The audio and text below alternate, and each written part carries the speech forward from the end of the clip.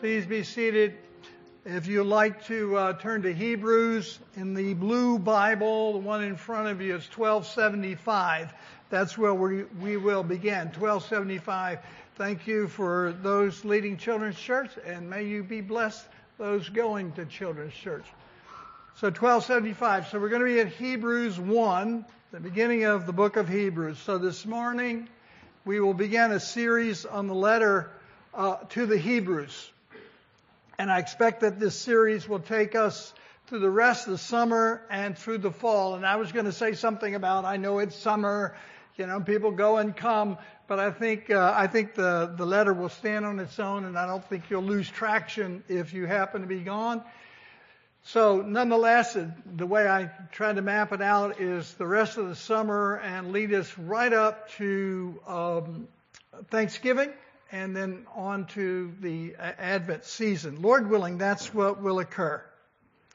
So by way of introduction to the letter of Hebrews, let me quote this from Philip Hughes. Quote, "It is true that the letter to Hebrews has been the battleground of discordant opinion and conjecture. Its author is unknown, its occasion unstated, and its destination disputed. But these are matters at the periphery, not the heart of the book's importance. All are agreed on the intrinsic nobility of its doctrine.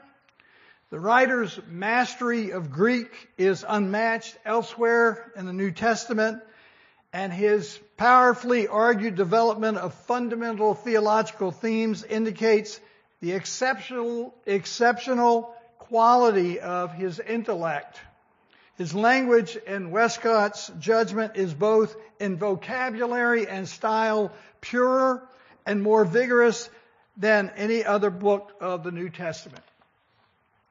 He has a sense of literary nicety, which enters into his earnest religious argument without rendering it artificial or over elaborate. He has an art of words, which is more than unconscious sense of rhythm. He has the style of a trained speaker.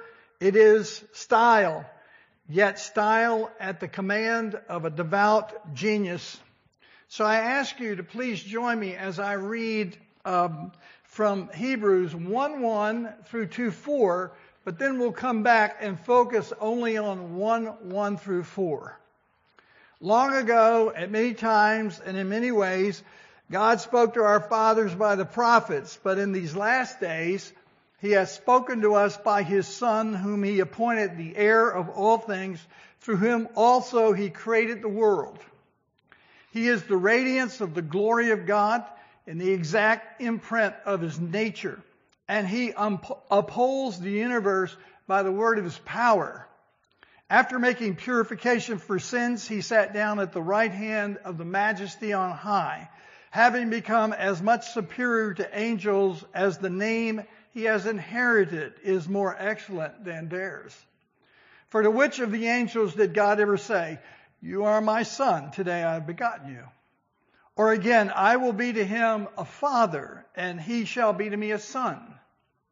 And again, when He brings the firstborn into the world, He says, 'Let all God's angels worship Him.' Of the angels, He says, 'He makes His angels winds and His ministers a flame of fire.' But of the Son, He says, 'Your throne, O God, is forever and ever. The scepter of uprightness is the scepter of your kingdom. You have loved righteousness and hated wickedness. And therefore, God, your God, has anointed you with the oil of gladness and beyond your companions. And you, Lord, laid the foundations of the earth in the beginning, and the heavens are the work of your hands. They will perish, but you remain. They will all wear out like a garment. Like a robe, you will roll them up. Like a garment, they will be changed. But you are the same, and your years have no end. And to which of the angels has He ever said, 'Sit at my right hand until I make your enemies a footstool for your feet'? Are they not all ministering spirits sent out to serve for the sake of those who are to inherit salvation? Therefore, we must pay closer attention to what we have heard, lest we drift away from it. For since the message declared by angels proved to be reliable, and every transgression or disobedience received a just retribution, how shall we escape if we neglect such a great salvation? It was declared at first by the Lord, and it was attested to us by those who heard, while God also bore witness by signs and wonders and various miracles and by gifts of the Holy Spirit distributed according to His will. So here we have a literary genius, but for what purpose did he write? William Lane said, Hebrews was written to a group of Jewish Christians whose world was falling apart. Their Italian locus or location is most probable because in the closing paragraphs of Hebrews, the author conveys the greeting of several Italian Christians who were with him. This is the verse. Greet all your leaders and all the saints. Those who come from Italy send you greetings. That's Hebrews 13:24. Thus supporting the idea that harried little church was on Italian soil, very likely in or around Rome. Falling apart, drifting. Why do we drift? Currents. Currents that move you offshore like an undertow. Sometimes very subtly you feel the tug at your ankles. And sometimes with great force we drift because of the forces that come against us, or the mindset that comes against us. It bowls us over and we are taken away. Etty Hillesum died in a Nazi concentration camp. Her journal was discovered after her death.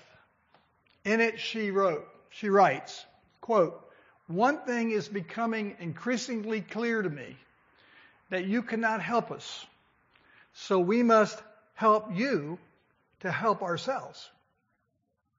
And that is all we can manage these days, and also all that really matters, that we safeguard that little piece of you, God, and ourselves.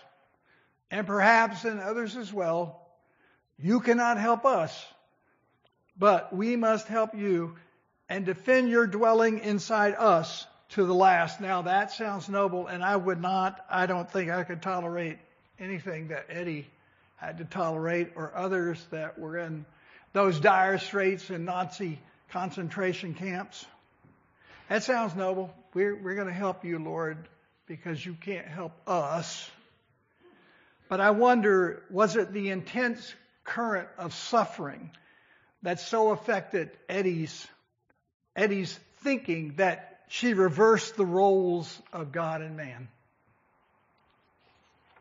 The Christians to whom the author wrote were beaten down, were ready to go under by the persecution of the Caesars, Claudius and Nero, over some decade. And the writer is telling us the antidote, the medicine, that which counteracts drifting, is listening to God speak. So why would you start a letter? Why would the writer start a letter with such an exalted view of the Lord? Is he writing a theological treatise?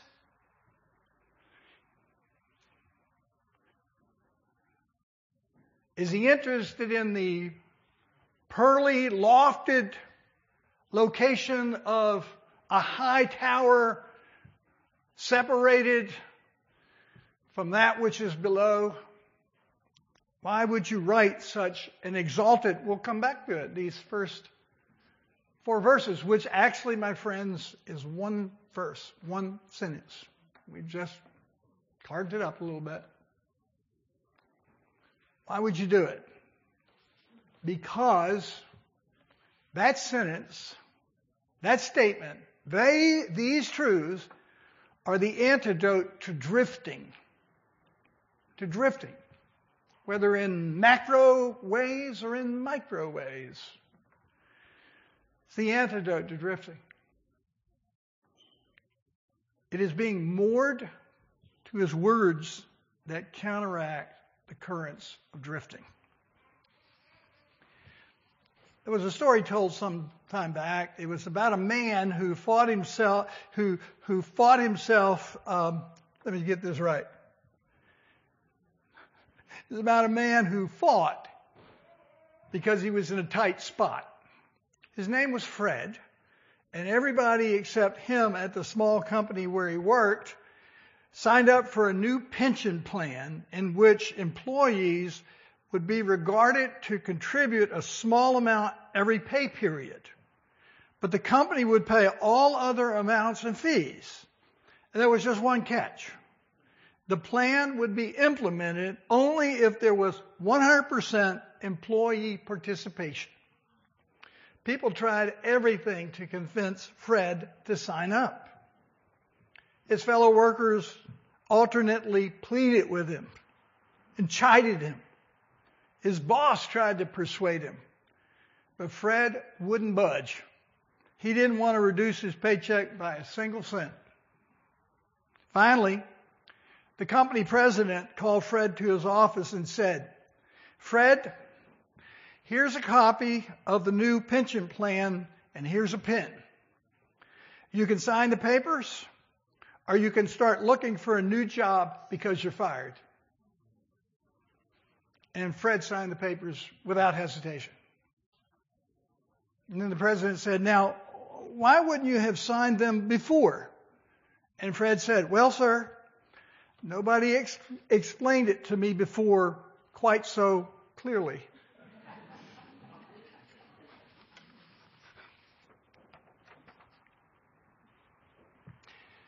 Everyone listens to all kinds of voices every day. When you wake up in the morning, you listen to your alarm's voice telling you that it's time to get out of bed and prepare for the day. And after you awake, you listen to the voices of those with whom you live. You listen to the voices of your parents, your children, your brothers and sisters, not to mention your cell phone, the TV, your computer, and then you drive to work while listening to the radio voices. You listen to the traffic light, and for about 8 to 10 hours or more, you listen to other voices at work. So as you can see, every day you have many voices competing for your attention. And frankly, this person said, "I have learned that if I don't take care of those voices, they will take care of me." And so I would encourage us to listen to the voice that puts all other voices in perspective. Long ago, at many times, and in many ways, God spoke to our fathers by the prophets. But in these last days, He has spoken to us by His Son, whom He appointed the heir of all things, through whom also He created the world. He is the radiance of the glory of God and the exact imprint of His nature, and He upholds the universe by the word of His power. And after making purification for sins, He sat down at the right hand of the Majesty on high, having become as much superior to angels as the name He has inherited is more excellent than theirs. God spoke to men through men. He spoke in pieces. He spoke in parts. He spoke in whole or in completion. So I'd like to just look at this text and walk through it with you. So look at it, if you will, and notice that God spoke. God speaking. God speaking. God spoke long ago, at many times, and in many ways. When you listen to the original language, you can hear kind of the chime of it. Palumeros kai palutropos. many times and in piecemeal manners and in many ways. In variety, God spoke. God spoke in the past in portions, in different ways. You look in the scriptures, you find that God spoke to Adam. Remember, he said, "Where are you?" He spoke to Cain, "Where is Abel, your brother?" He spoke to Noah, "I've determined to make an end of all flesh, for the earth is full of violence. Build an ark." He spoke to Abraham, "Leave your country and your your kinsmen, and go to the land I will show you. I will make you a great nation, and I will bless you and make your name great so that you will be a blessing. And in you, all the families of the earth will be blessed." He spoke to Moses. God spoke in different ways, in diverse ways. He not only spoke audibly to Abraham, he spoke to Abraham in dreams. He spoke to Moses and the people through the pillar of fire and the cloud, through thunder and lightning at Sinai. He spoke to Ezekiel through visions. He spoke to Daniel through dreams. He spoke to Jacob through angels. He spoke by the law. He spoke by oracle to Balaam. He spoke by parable to Ezekiel. He spoke by poetry. He spoke by prophetic literature. He spoke to Malachi using questions and answers. When you stop and think about it, he's not boring. He was very creative in his speaking and very variegated in his communication. And he gave his word over time, 1,100 years, always progressing, always continuing.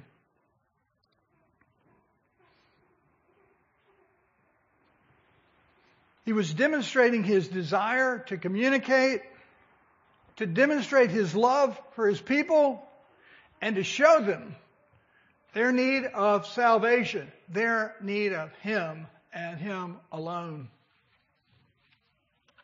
But notice also that the writer says he spoke in these last days. But in these last days, or at last, he has spoken to us by his Son. God has spoken by his Son. Well, how? Well, we know. We're wise. We're astute Christians. We read the Bible. We go to the Gospels and we find the incarnate Son of God. And the writer goes on to notice or list 7 different aspects about the incarnate Son of God. Let's just touch on them. In these last days, he has spoken to us by his Son, whom he appointed heir, the heir of all things. Well, what does that mean?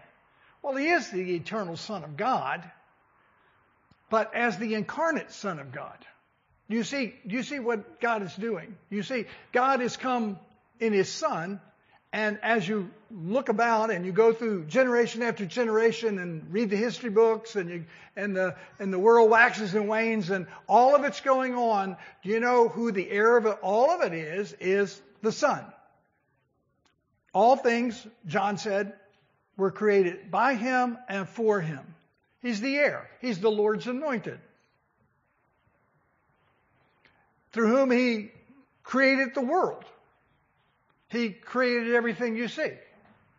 He is the Redeemer and the Creator. And even us, as Ephesians said, even the redeemed are his. We are the riches of his glorious inheritance in the saints. And from redemption's perspective and from Jesus Christ incarnate perspective, Jesus is the heir. The Father has made him the heir of all things. He's the firstborn. He has the first place. He is the creator. All things were created by him, and without him nothing was made that has been made. Literally, when you read this, you go, it's a little astounding because you read it in the English, and it says, through him he created the world. But when the author penned it, literally, he penned it this way: through whom he made the ages, the Ionos. You scratch your head. So what do you mean he made the ages? Bishop Westcott said, in defining Ionos, he called it, or defined it as the sum of the periods of time, including all that is manifested in and through him. Boy, that's dense. He created the ages.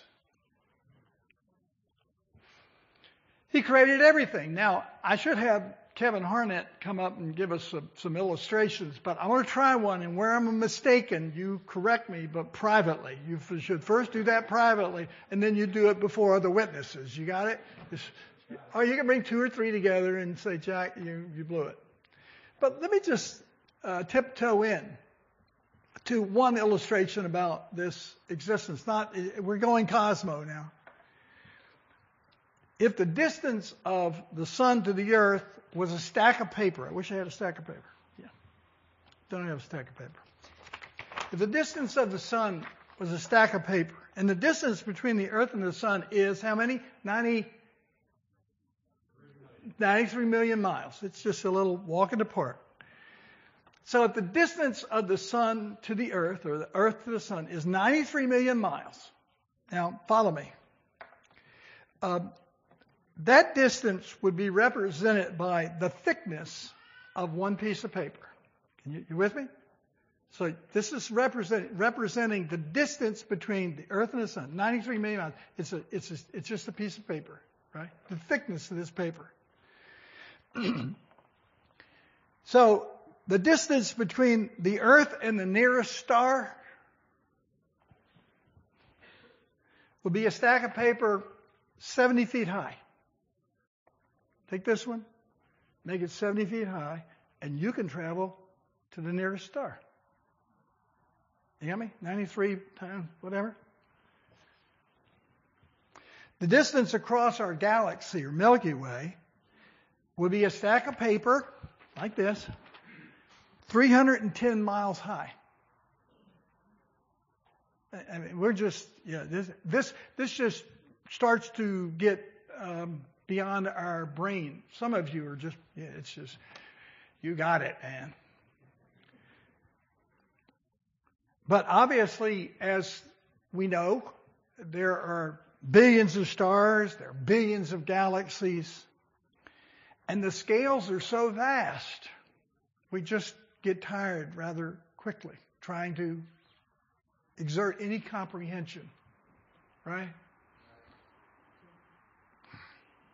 But, there's 100,000 light years across the Milky Way. I think that's right. Or if you want to drive in your car, it might wear out, you want to take some tires with you, it's like 600 trillion miles. And I'm not sure if that's the equivalent, but. So, who made it all? Who made it all? Jesus made it all. So, here's another add to this. He is the radiance of God's glory. That is the word is the shining forth. He's not a reflection. He's not a moon. He's not a moon. He's the effulgence. You kind of saw a glimpse of it on the Mount of Transfiguration, where he's shone so bright, as the brighter than any launderer could do it. But it's as if God's attributes, God's essence is in Christ. He's the exact imprint of his nature, or the word there that we get for character. That's the word, character, right? Character, yeah. And what is a character? It's the imprint. It's also described as an imprint. He's the exact imprint of the nature of the Father. And He is this inwardly. He's the hypostasis. What's that mean? That means the reality of God. That's why He said to Philip, you want to see God? Philip, when you've seen me, you have seen the Father. How have you seen the Father?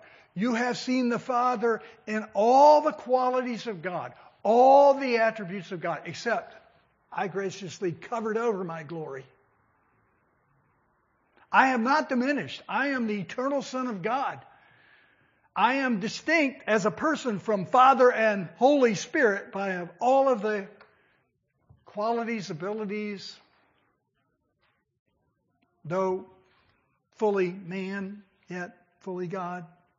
That's your God. That's your Lord. That's your Savior. That's who your Lord is speaking to you today. Because God is speaking today. And how is He speaking? He spoke to you from listening to His Word. He is speaking to you now.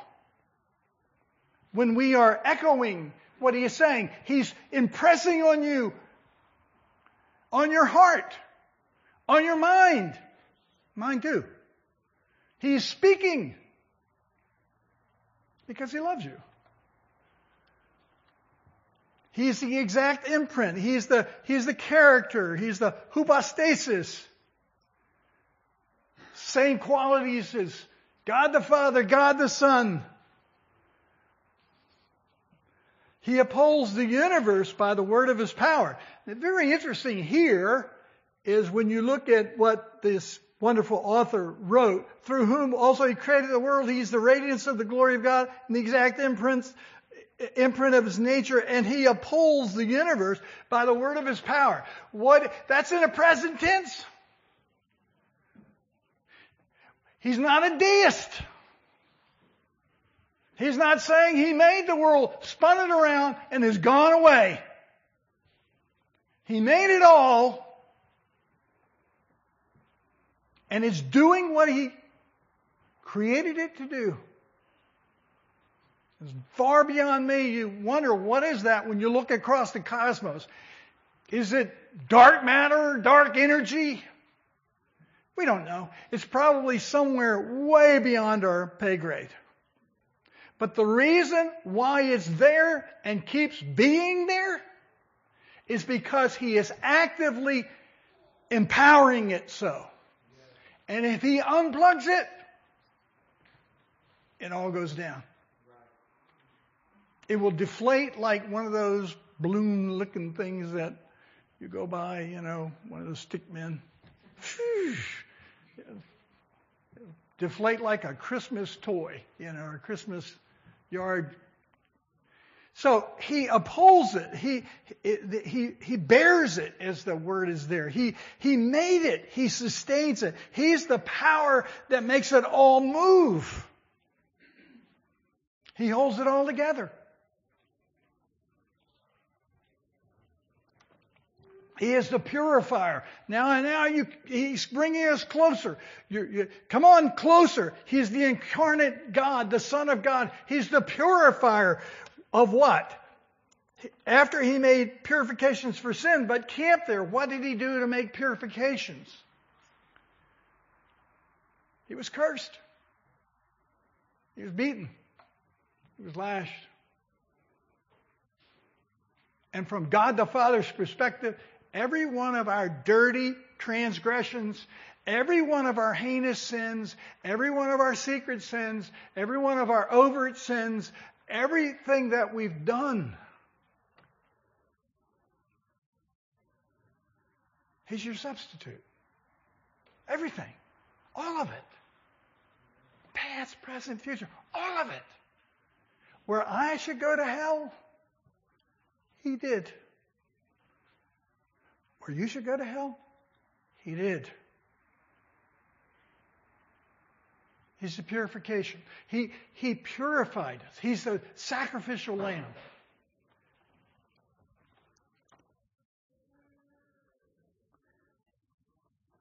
He's as the writer uses the word, you would know this word. He's the catharsis. You ever say, I need a little catharsis? He's the catharsis for your sins. He sat down at the right hand of the Majesty on high, as the writer concludes. And what does that mean? Except there he rules and there he intercedes for us. And to put another word on intercede, it just literally means converse. Now, I don't know what that means. I don't know why father and son converse when they know everything. But I'm glad he talks about me. He needs help. He needs strength. He needs encouragement. He needs to be used. Whatever it is. He talks about you. He intercedes. He converses Father, Son, and Spirit. And then he concludes with, his name is better than the angels. We'll get to that. But I just will conclude with a couple of thoughts.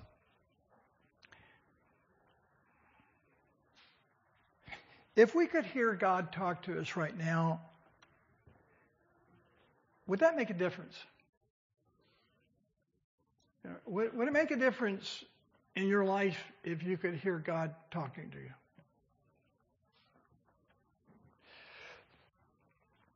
You know, some years ago, I was fishing with my brother Bo. That's a nickname. So Bo's an avid fisherman. He loves to fish. He's got a very nice boat. He's got all the rigs. He's got everything. He fishes in the Gulf. He fishes in the Bay. He fishes all over. So he took me out in his boat, and we were fishing in the pass. What's the pass? Well, the Gulf of Mexico, where Pensacola is, and that's why those sailors came to that, in 14-something, because Pensacola is actually the oldest settlement in the United States, though it didn't last, but it is the oldest settlement in the United States. It predates Jamestown by 50 years, so, that's why I came from there. But in the pass of Pensacola, the Gulf is coming into the Pensacola Bay and the bays there. And one day he said, let's go fish in the pass. I said, well, okay, I'm a novice. I don't know. I'm not a fisherman. I don't know. So we went to the pass. And in the pass, you can feel the tug and pull of the currents. I mean, there's power. There's currents. Gulf Bay. And so my brother said, I know a spot. We're going to fish in the pass. He had a depth finder, fathometer. He could see the fish. He said, this is where we're going to fish. So he decided, this is how we're going to do it. We're going to point the bow into where the current's coming, and I'm going to keep the throttle on. I'm going to keep the engine going. And so he kept the engine going so we wouldn't be pushed off the spot. He kept the power going so we wouldn't be pushed away from where we wanted to fish. And I'd like to suggest to us that as God speaks to us, as Christ has spoken to us this morning, and as he speaks to us, and as we listen to his word, and you have to make a lot of applications about where you are today, that you can think, he doesn't want me pushed off. He is this to me. He's spoken through his word. He's spoken through his Son. He's spoken to us. And though the currents are always trying to push you off the spot, though the currents are trying to diminish your love or discourage you or to think you're not there, when he speaks to you, and he's speaking through his word, just what we read, that's just who he is.